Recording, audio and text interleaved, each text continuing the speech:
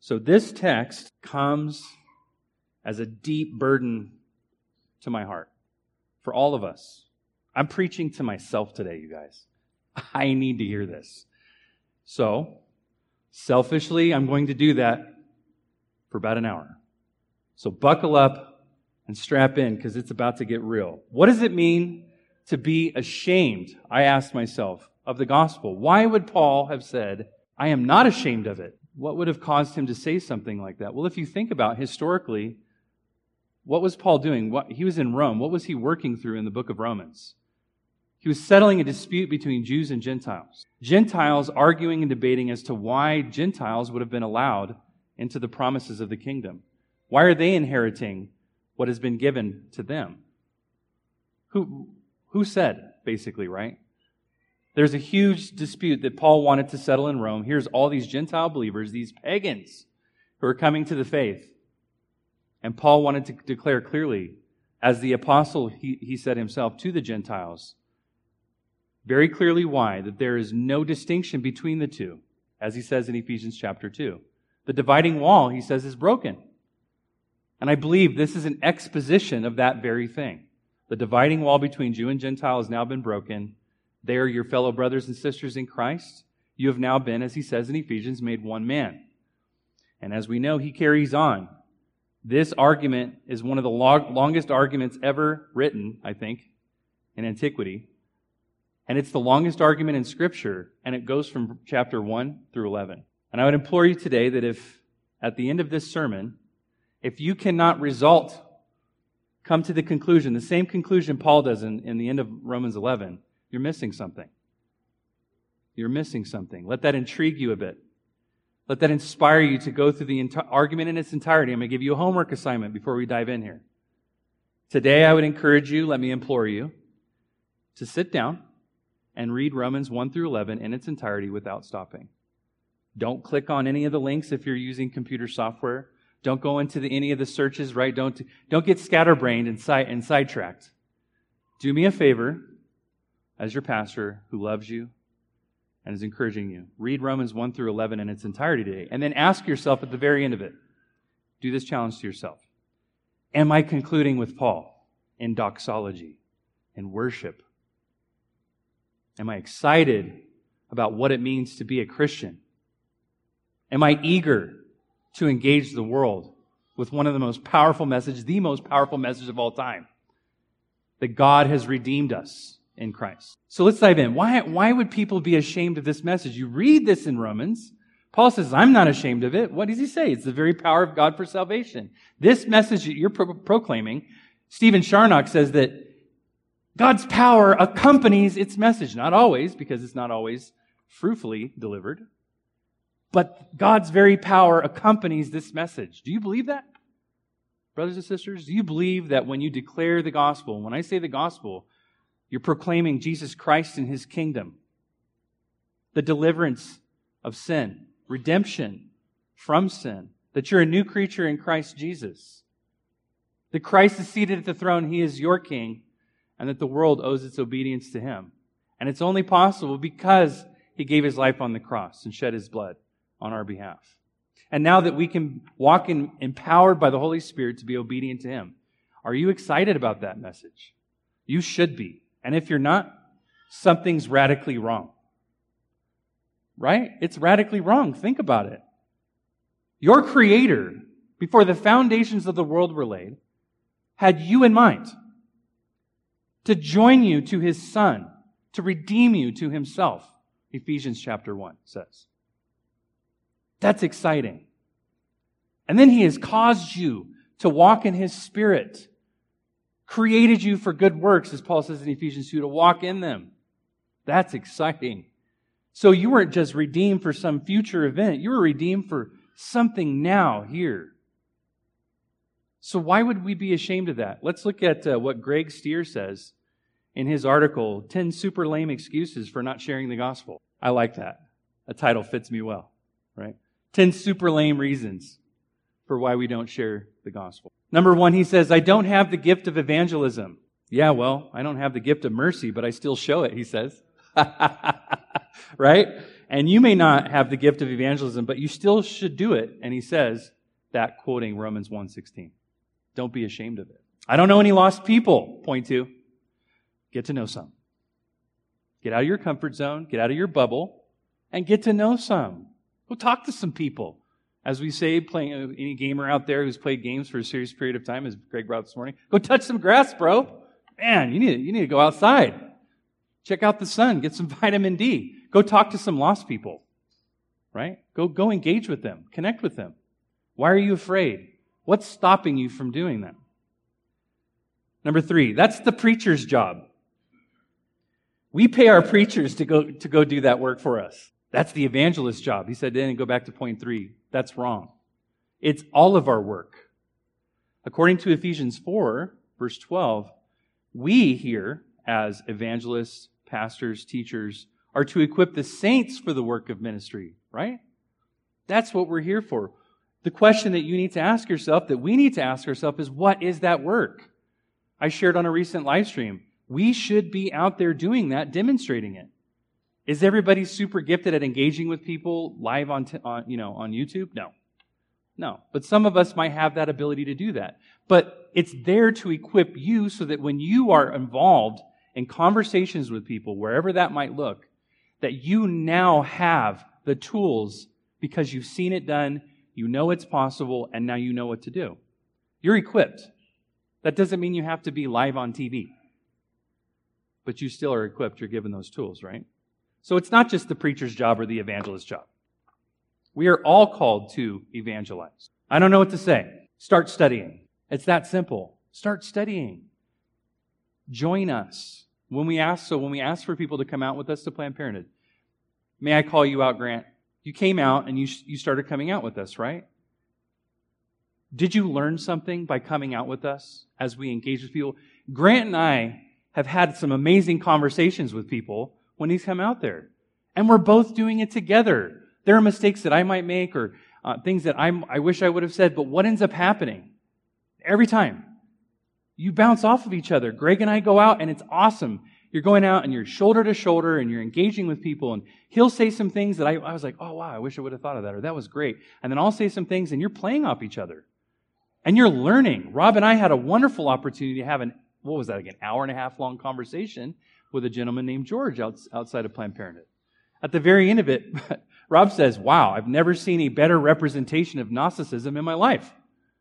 He was learning as we go. This is what discipleship looks like. It's walking shoulder to shoulder with people and putting our theological boots to the ground and doing what we say we believe in all matters of life and faith. All matters. So if you don't know what to say, start learning. Start studying. Be a reader. Be a student of theology. Be a student of God's Word. Shoulder to shoulder with people. Walk shoulder to shoulder with people and engage. Get involved. I just share the gospel with my life and not my lips. Point 6. You're like an airplane with one wing, he says. We are called to do both. You're called to do both. You can't be an airplane with one wing. Okay? Airplanes can't fly with one wing. Amen? So, be both.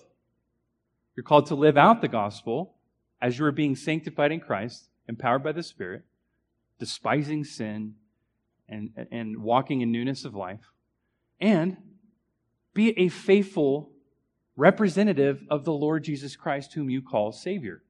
Okay? Who we call. It's about me too. Okay? I don't want people to reject me. That is super lame. I don't want people to reject me. I think personally that's one of the number one reasons. I'm worried about rejection. We hate rejection, right? We want to be homies with people. Right? We want people to be our friends. We don't want our family members to despise us because we love Jesus. So we'll kind of soften things up. We won't get as hard. We'll maybe be careful, kind of tiptoe around certain things that Scripture has to say about certain things. Maybe we won't pick this battle. We won't die on every hill, right? So we start to convince ourselves that, maybe the relationship is more important than the gospel. Maybe the relationship is more important than the truth of Scripture. We've all battled that, haven't we? We've all battled that. We all have some family member that we really love, we appreciate, we look up to even. My father's an atheist. I look up to him. I love my father. He hates God. He hates his family. And I want to build a relationship with him. And do you know why I cannot? Because of the gospel. My dad hates me because of the gospel. You know how hard that is for a son who just wants to hang out with his dad? And he avoids me because he doesn't want to talk about Jesus. He doesn't want to talk about the Bible. Now, granted, I blew my father out early on. I was super cage stage. Now, you can imagine me now, right? A little cagey right now, even a little bit. Right, Barrett? Cage. We cage it up. Some of us are fighters, others not. I need to restrain from fighting. Most people have recognized that about me by now. So when I first came to the faith, man, I lit my dad up. Boy, wrecked that guy. I was in the premier platinum member of the Jerks for Jesus Club. I wrecked him. And it ruined our relationship, not for the right reason. It wasn't because I was loving and gentle, desiring my father to see, be led to the faith. It was because I came in, man, with a sword, and I dashed him to pieces, and I butt-stocked him, whatever. I hit every bit of it. And it wasn't out of the intention of seeing him come to the faith. It was, I wounded him. I apologized later, but I'm convinced even to this day that hasn't changed a bit. My dad's hardness has pushed even further. My mom, who I hope is watching online, Mom, why aren't you here today? I'm just kidding. She's recovering from COVID, so we'll be sensitive to her. I love you, Mom. You know that. I got to call you out every chance I get. So, my mom will attest. Any of you have a chance to meet my mom, and she's gone through some pretty hard stuff being unequally yoked with my father. That caused division in their relationship. That caused division in their marriage. We know what it's like to lose friendships. I've lost friendships now as a result of just standing firm in the Scriptures, and not intentionally, out of no desire to, be mean to people. I want to pursue these friendships. I love these people. I spent a lot of time with these people, as we say. We ate ribs with these dudes, right? And you're close to them. And what ends up happening? You start to notice something really uncomfortable. They're saying something to you about, maybe some hot political topic, or maybe it's just like the way that they manage their household.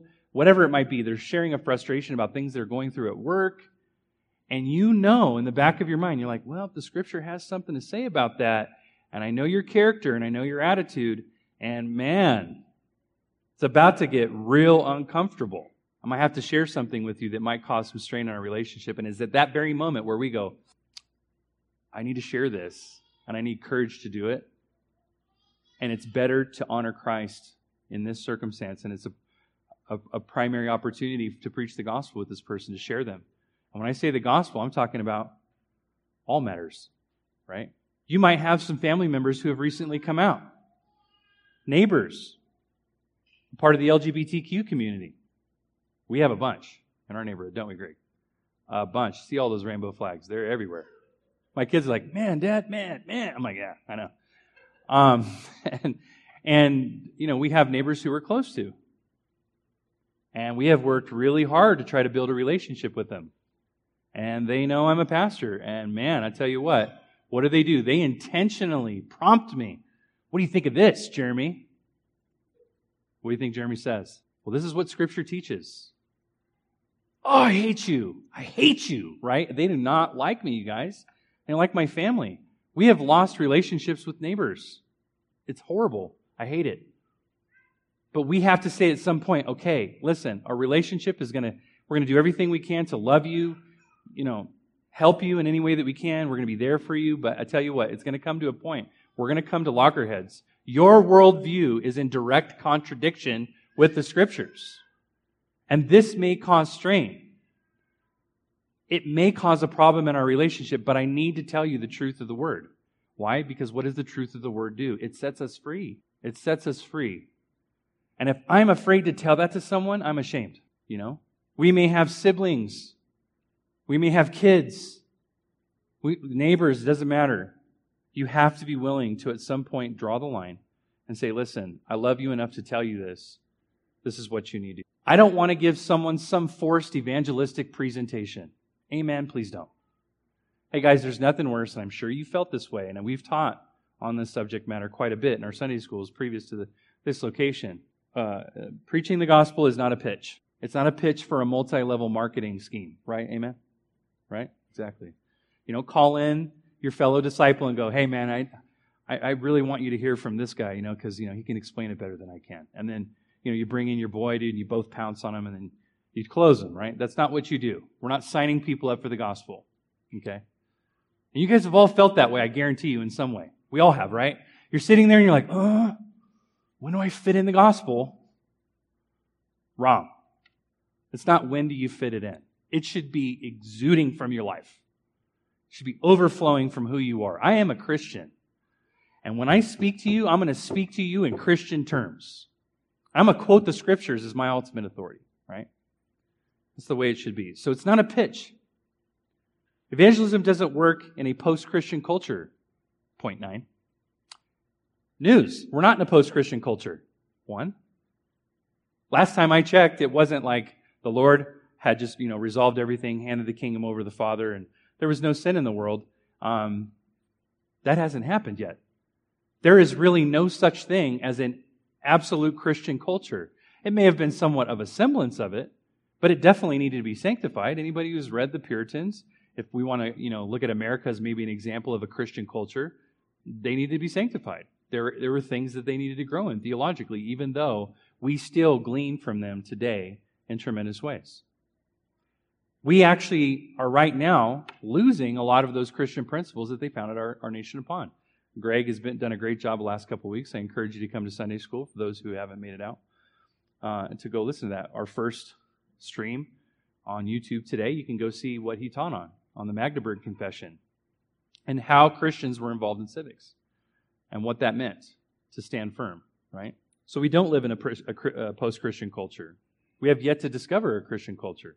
And for those who have a more, an outlook that believes that the Lord is king over all the world and that will ultimately reconcile things to himself by the blood of his cross, and that he is working out in through redemptive history, putting all of his enemies under his feet, you believe that, and you're optimistic about those things despite the battles that we face, that you're going to hold to a position that believes ultimately the Lord wins. He's victorious in history. And Jonathan has done a fantastic job over the last few weeks of preaching on that very subject, what that actually looks like. So whether or not you hold to a more pessimistic view or an optimistic view, the one thing you can believe is that Jesus Christ ultimately in the end will be victorious over history. But we have not lived in a post-Christian culture. We don't. We live in a very pagan culture that needs a lot of Christianity, and it needs a lot of Christians. And then last but not least here, I have other priorities. And I love what he says. Well, as someone once said, the Great Commission is not a suggestion, right? It's a command. It's not the great suggestion. It's the Great Commission. Let that be an introduction to today's sermon. So I am not ashamed, Paul says. It is the power of God. Those are the two things that I want to focus on. One, this idea of being ashamed comes from the Greek word. Now, if I butcher this, Zol, tell me. Tell me if I butcher it. Epishunome. Epishunome? Close? He's looking at me. Probably not right. This means to experience a painful feeling or a sense of loss of status because of some particular event or activity, which also means to be ashamed. What might cause that? I wanted to ask the hard question.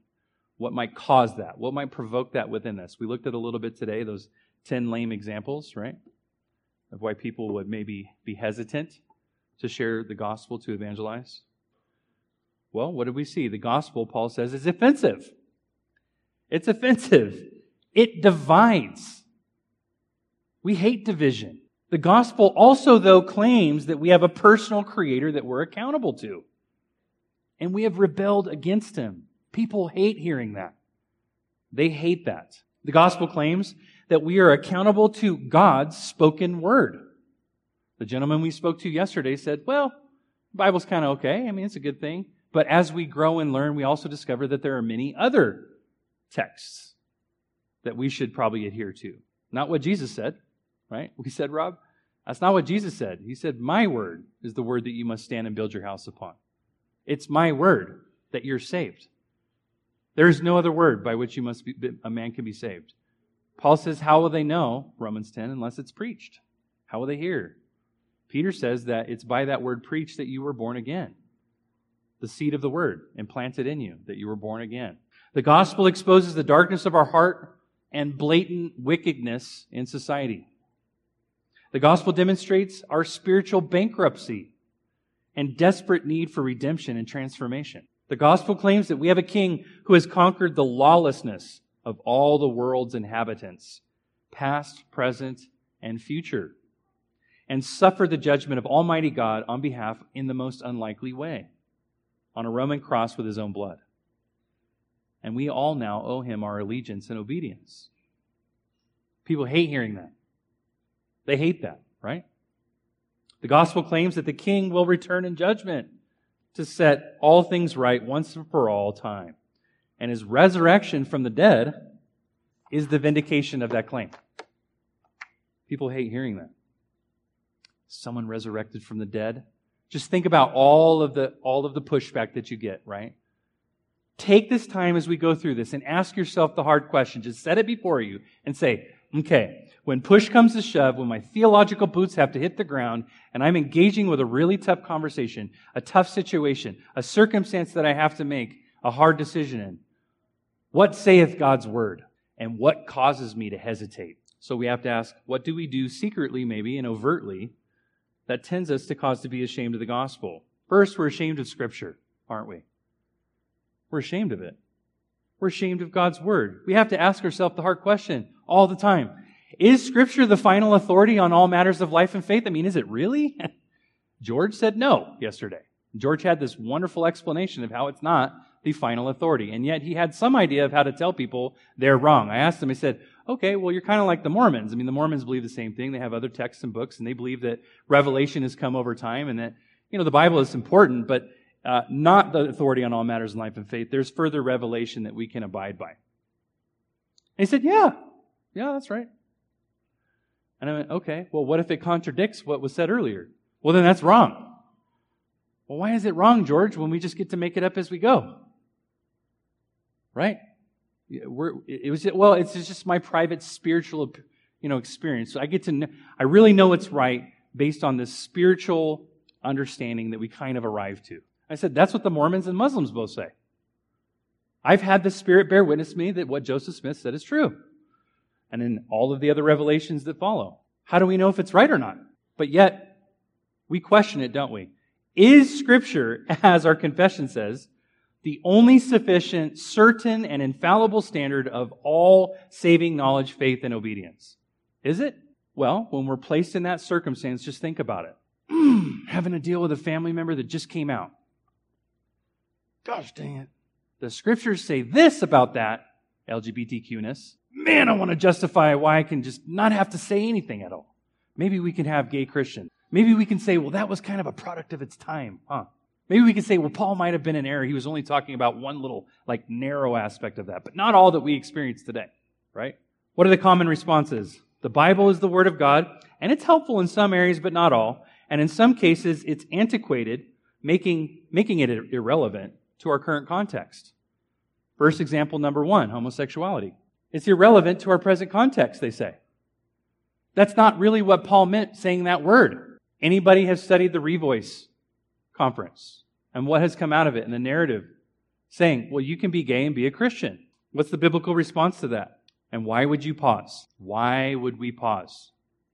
What stops us from just saying, that is wrong? Think about it.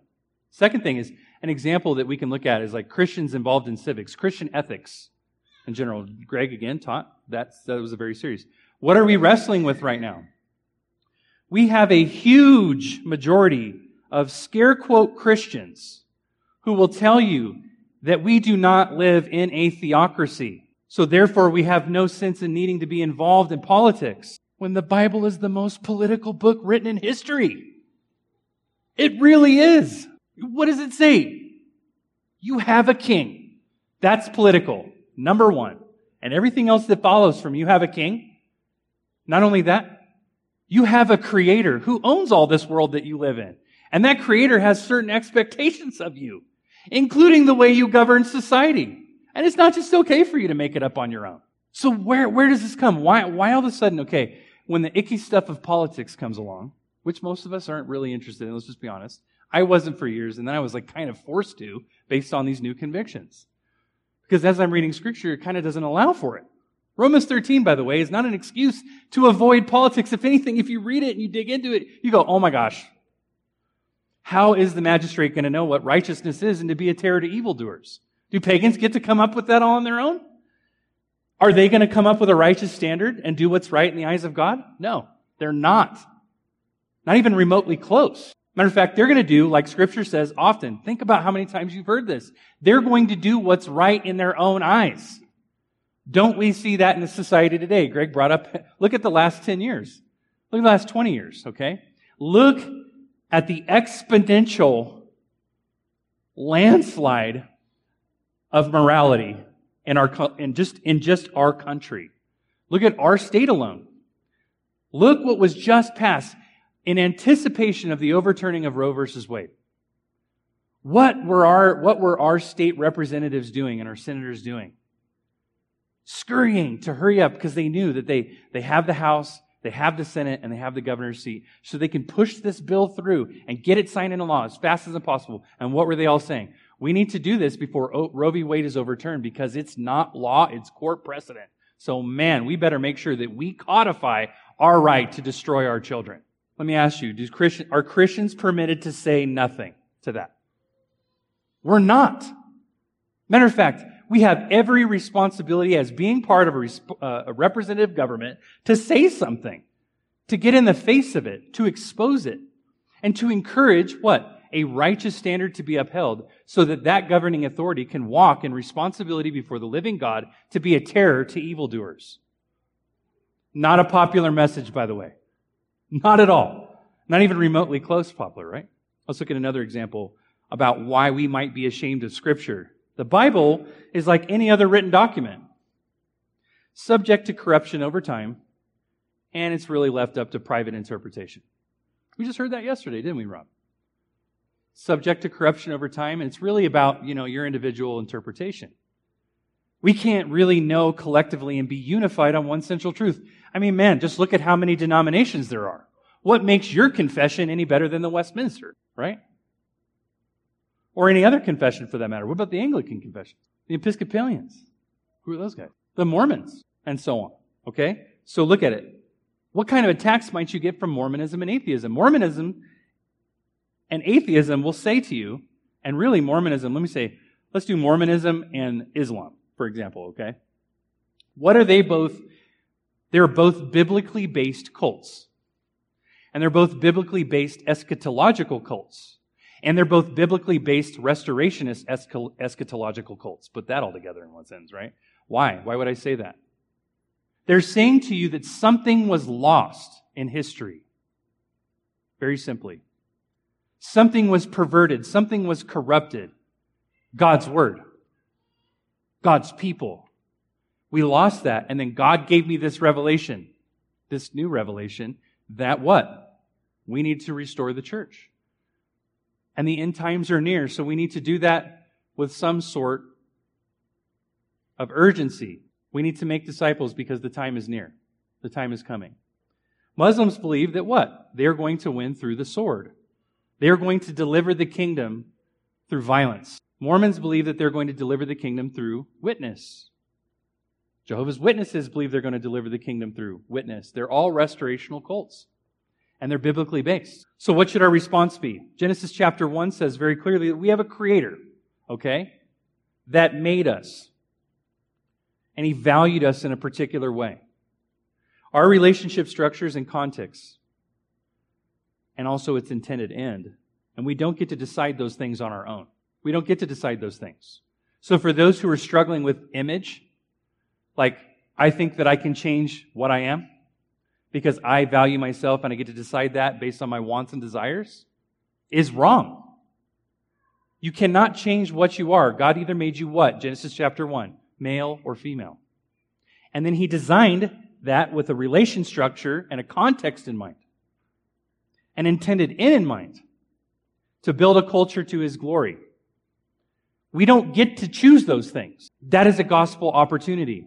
You don't get to choose those things. It's not up to you.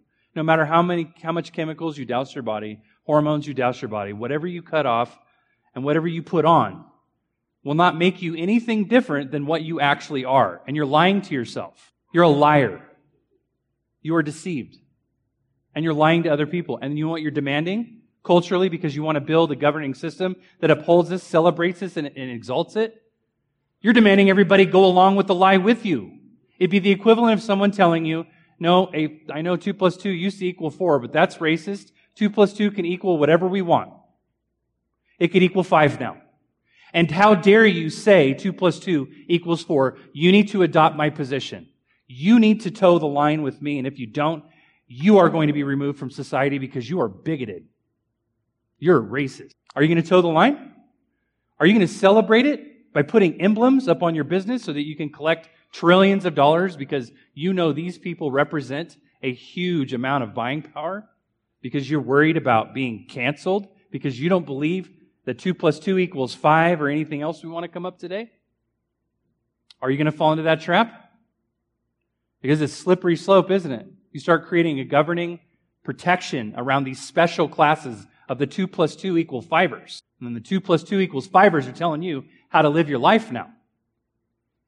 Demanding that you go along with them. If you don't, you're evil. How dare you?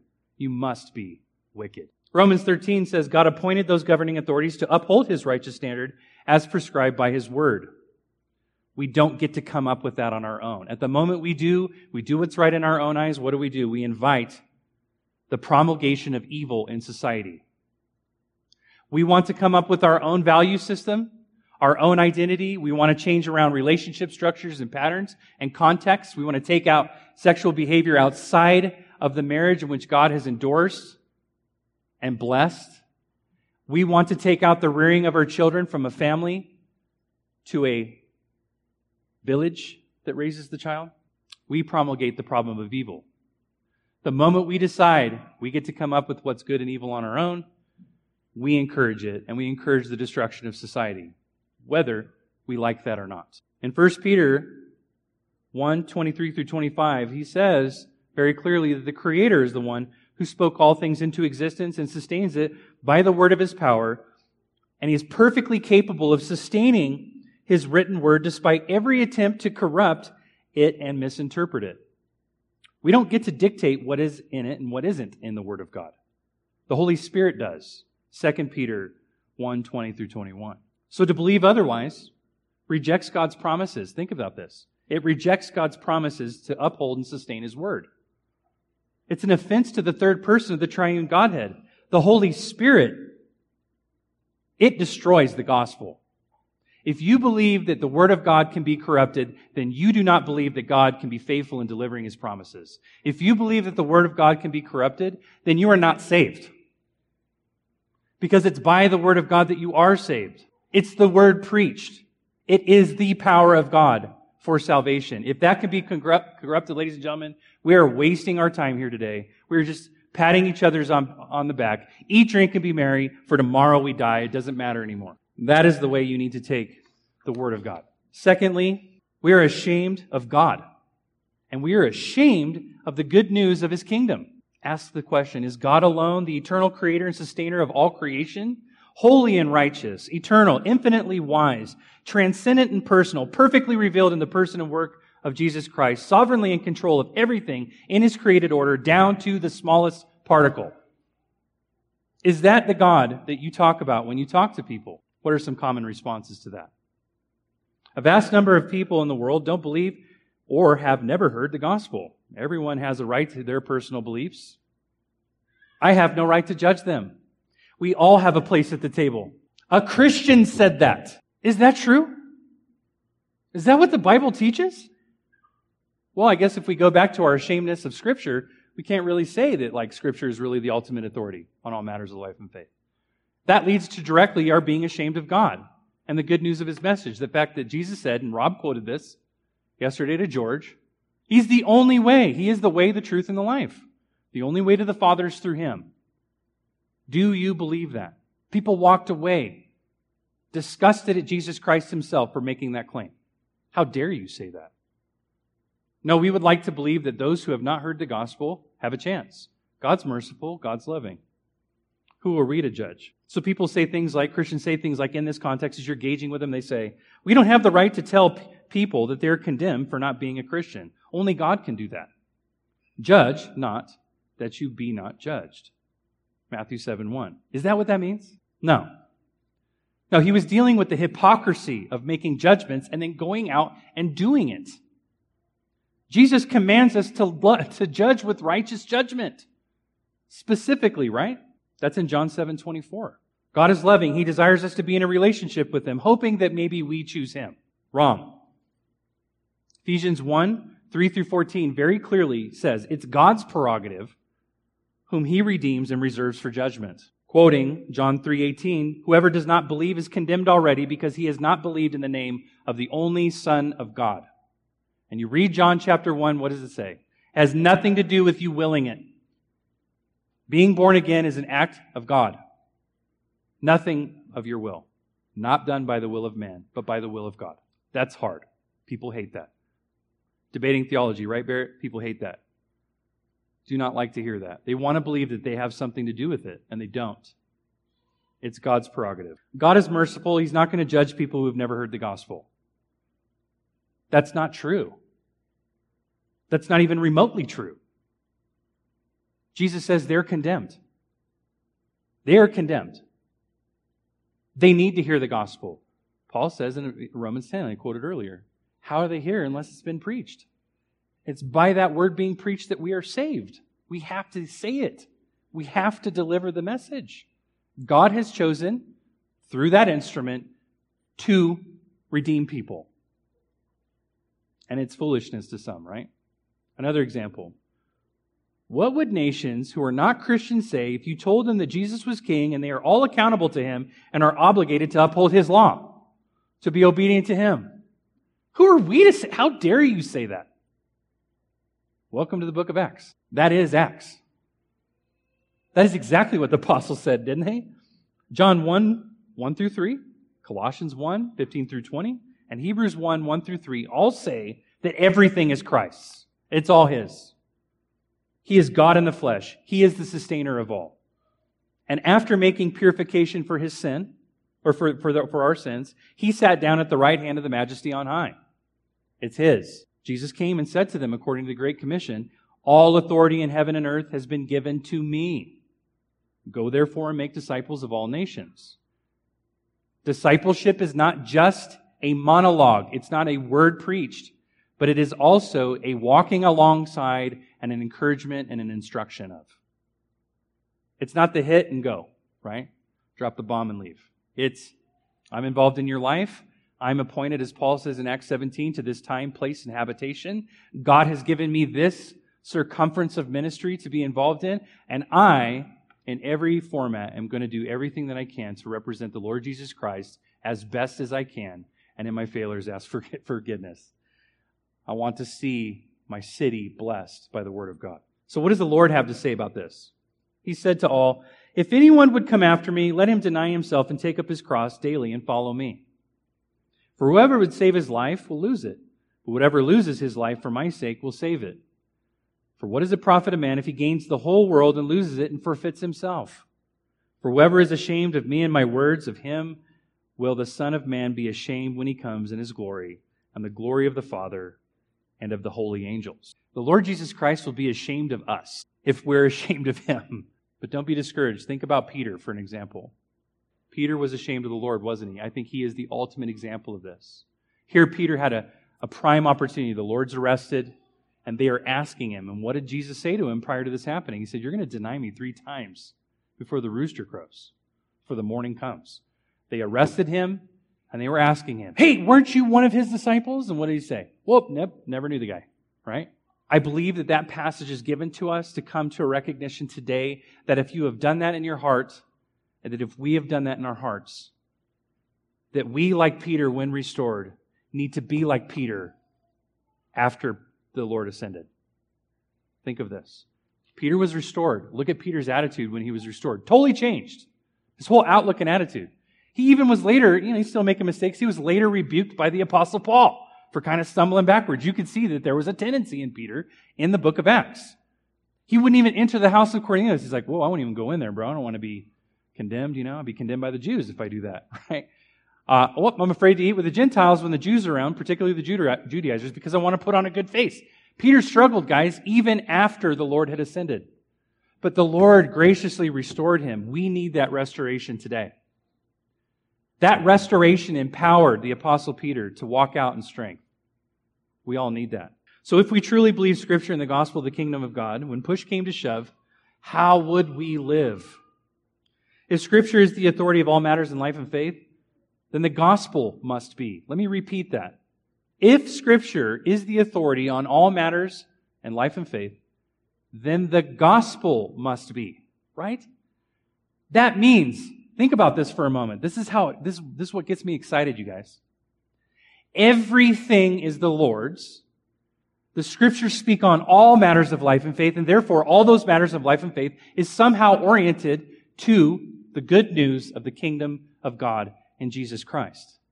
That means every matter can be spoken to in some way. It isn't this weird pitch, Wait, let me sneak in Jesus and let me talk about his, the prophecies about him. Let me talk about, let me do the Romans road with him real quick. Let me put out the draft, the bridge. Let me work through all these templates. No, stop that. Just stop that right now. Every matter of life and faith is the Lord's. And so when those are out of whack, think about it. When those are out of whack, when something's wrong, something's amiss because you're so familiar with Scripture, it's so seated in your heart. When you hear it and when you see it, it's like, whoop, red flag comes up and you can immediately speak to it and you can associate it with things from like Ecclesiastes, from Job, from Leviticus, from Jonah. I mean, it's now, and the Proverbs are just soaked in there, right? You want to walk in wisdom before the Lord. The wisdom literature is just saturated in your heart. And when someone says something, or some governor says something, or some family member says something, and you see that it's impacting and affecting their life because ideas have consequences, we should be at the ready to correct it. What? According to biblical wisdom. All matters of life and faith. Therefore, the gospel speaks to all matters of life and faith. So consider now what mental life and interpersonal relationships would look like if we took God at His word and fervently asserted the biblical worldview in every area of our lives personally, in our families, in our work life, and then therefore society in general, in civics. My friends, the gospel speaks to every matter of life and faith. So remember, this is what makes the gospel offensive and causes divisions in relationships. It's that. Because it speaks to all matters of life and faith. The gospel causes us to realize that we have a personal creator, that we're accountable to, and have rebelled against Him, and are in need of redemption. The gospel holds the world accountable to His word. Every bit of the world. Not some parts, all matters of life and faith. The gospel exposes the darkness of our hearts and blatant wickedness, that we are part of the problem of evil. We contribute to the problem of evil in society when we rebel against God. That is lawlessness. Is the very thing that Christ came to destroy. That is what you're standing on. That is what you're exposing when you stand in the faith and you stand on God's word. The gospel demonstrates that our spiritual bankruptcy and desperate need for redemption and transformation. We need that. We all know that. The gospel proclaims, again, that we have a king who has conquered all of the lawlessness of the world's inhabitants, past, present, and future. And now He has suffered the judgment of Almighty God on our behalf in the most unlikely way, on the cross, shedding His own blood on our behalf. We all owe Him our allegiance and obedience, which is only possible by the empowerment of His Spirit. We need to walk according to the Spirit, walk in the fruits of the Spirit. Finally, the gospel holds to the great hope that our King will return in judgment to set all things right once and for all time. The gates of Hades will not prevail against His church. We win in history, whether or not we lose battles now. The battles, cumulatively speaking, we win. Why? Because Christ wins, and we are in Christ. His resurrection from the dead was the very vindication of that. We are alive in Him. So, as Christians, our life story should end a little bit like Paul's, which is our verse, our missional verse, if you will, for our church. Let me read it to you. So when on trial in Rome for proclaiming the gospel throughout the Roman Empire, Luke writes, quoting Paul, "Therefore let it be known to you that this salvation of God has been sent to the Gentiles. They will listen." And then Paul lived there for 2 whole years at his own expense and welcomed all who came to him, proclaiming the kingdom of God and teaching about the Lord Jesus Christ with all boldness and without hindrance. Let that be said about our lives at the end. Let's pray. Heavenly Father, I pray that your word would have its effect in our hearts. As I preach to myself today, I need to hear this over and over again. I need to be encouraged by the reality of the power of your word, that it cuts to the division of soul and spirit, joint and marrow. It is the discerner of the thoughts and intentions of our heart. And all things stand naked and exposed to the eyes of you, whom we will give an account. That it is, as Paul says in Ephesians 6, the sword of the Spirit, a great and mighty weapon, casting down the strongholds of the enemy, the vain philosophies, the human imaginations, and we can stand upon it as you promised to build our house on the rock. That you promise, as we are disciples of it, that it will indeed set us free, and that we can walk in boldness. I pray that a burden had been lifted maybe off the shoulders of my brothers and sisters today, recognizing that it is you who is the Lord of salvation. And then in using your word and understanding your word, that we could come to greater clarity of what it means to be in a relationship with you, our Creator. That we can walk in boldness knowing that when we step out in faith, although we might face adversity, we have mighty armor to conquer the enemy with, that the enemy cannot prevail against us, nor his greatest strongholds.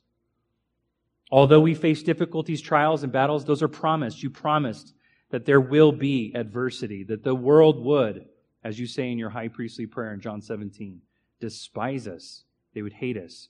But don't be worried. Be of good cheer. You are with us. I pray my brothers and sisters are encouraged to be witnesses to you, to love you and adore you, and to appreciate your word.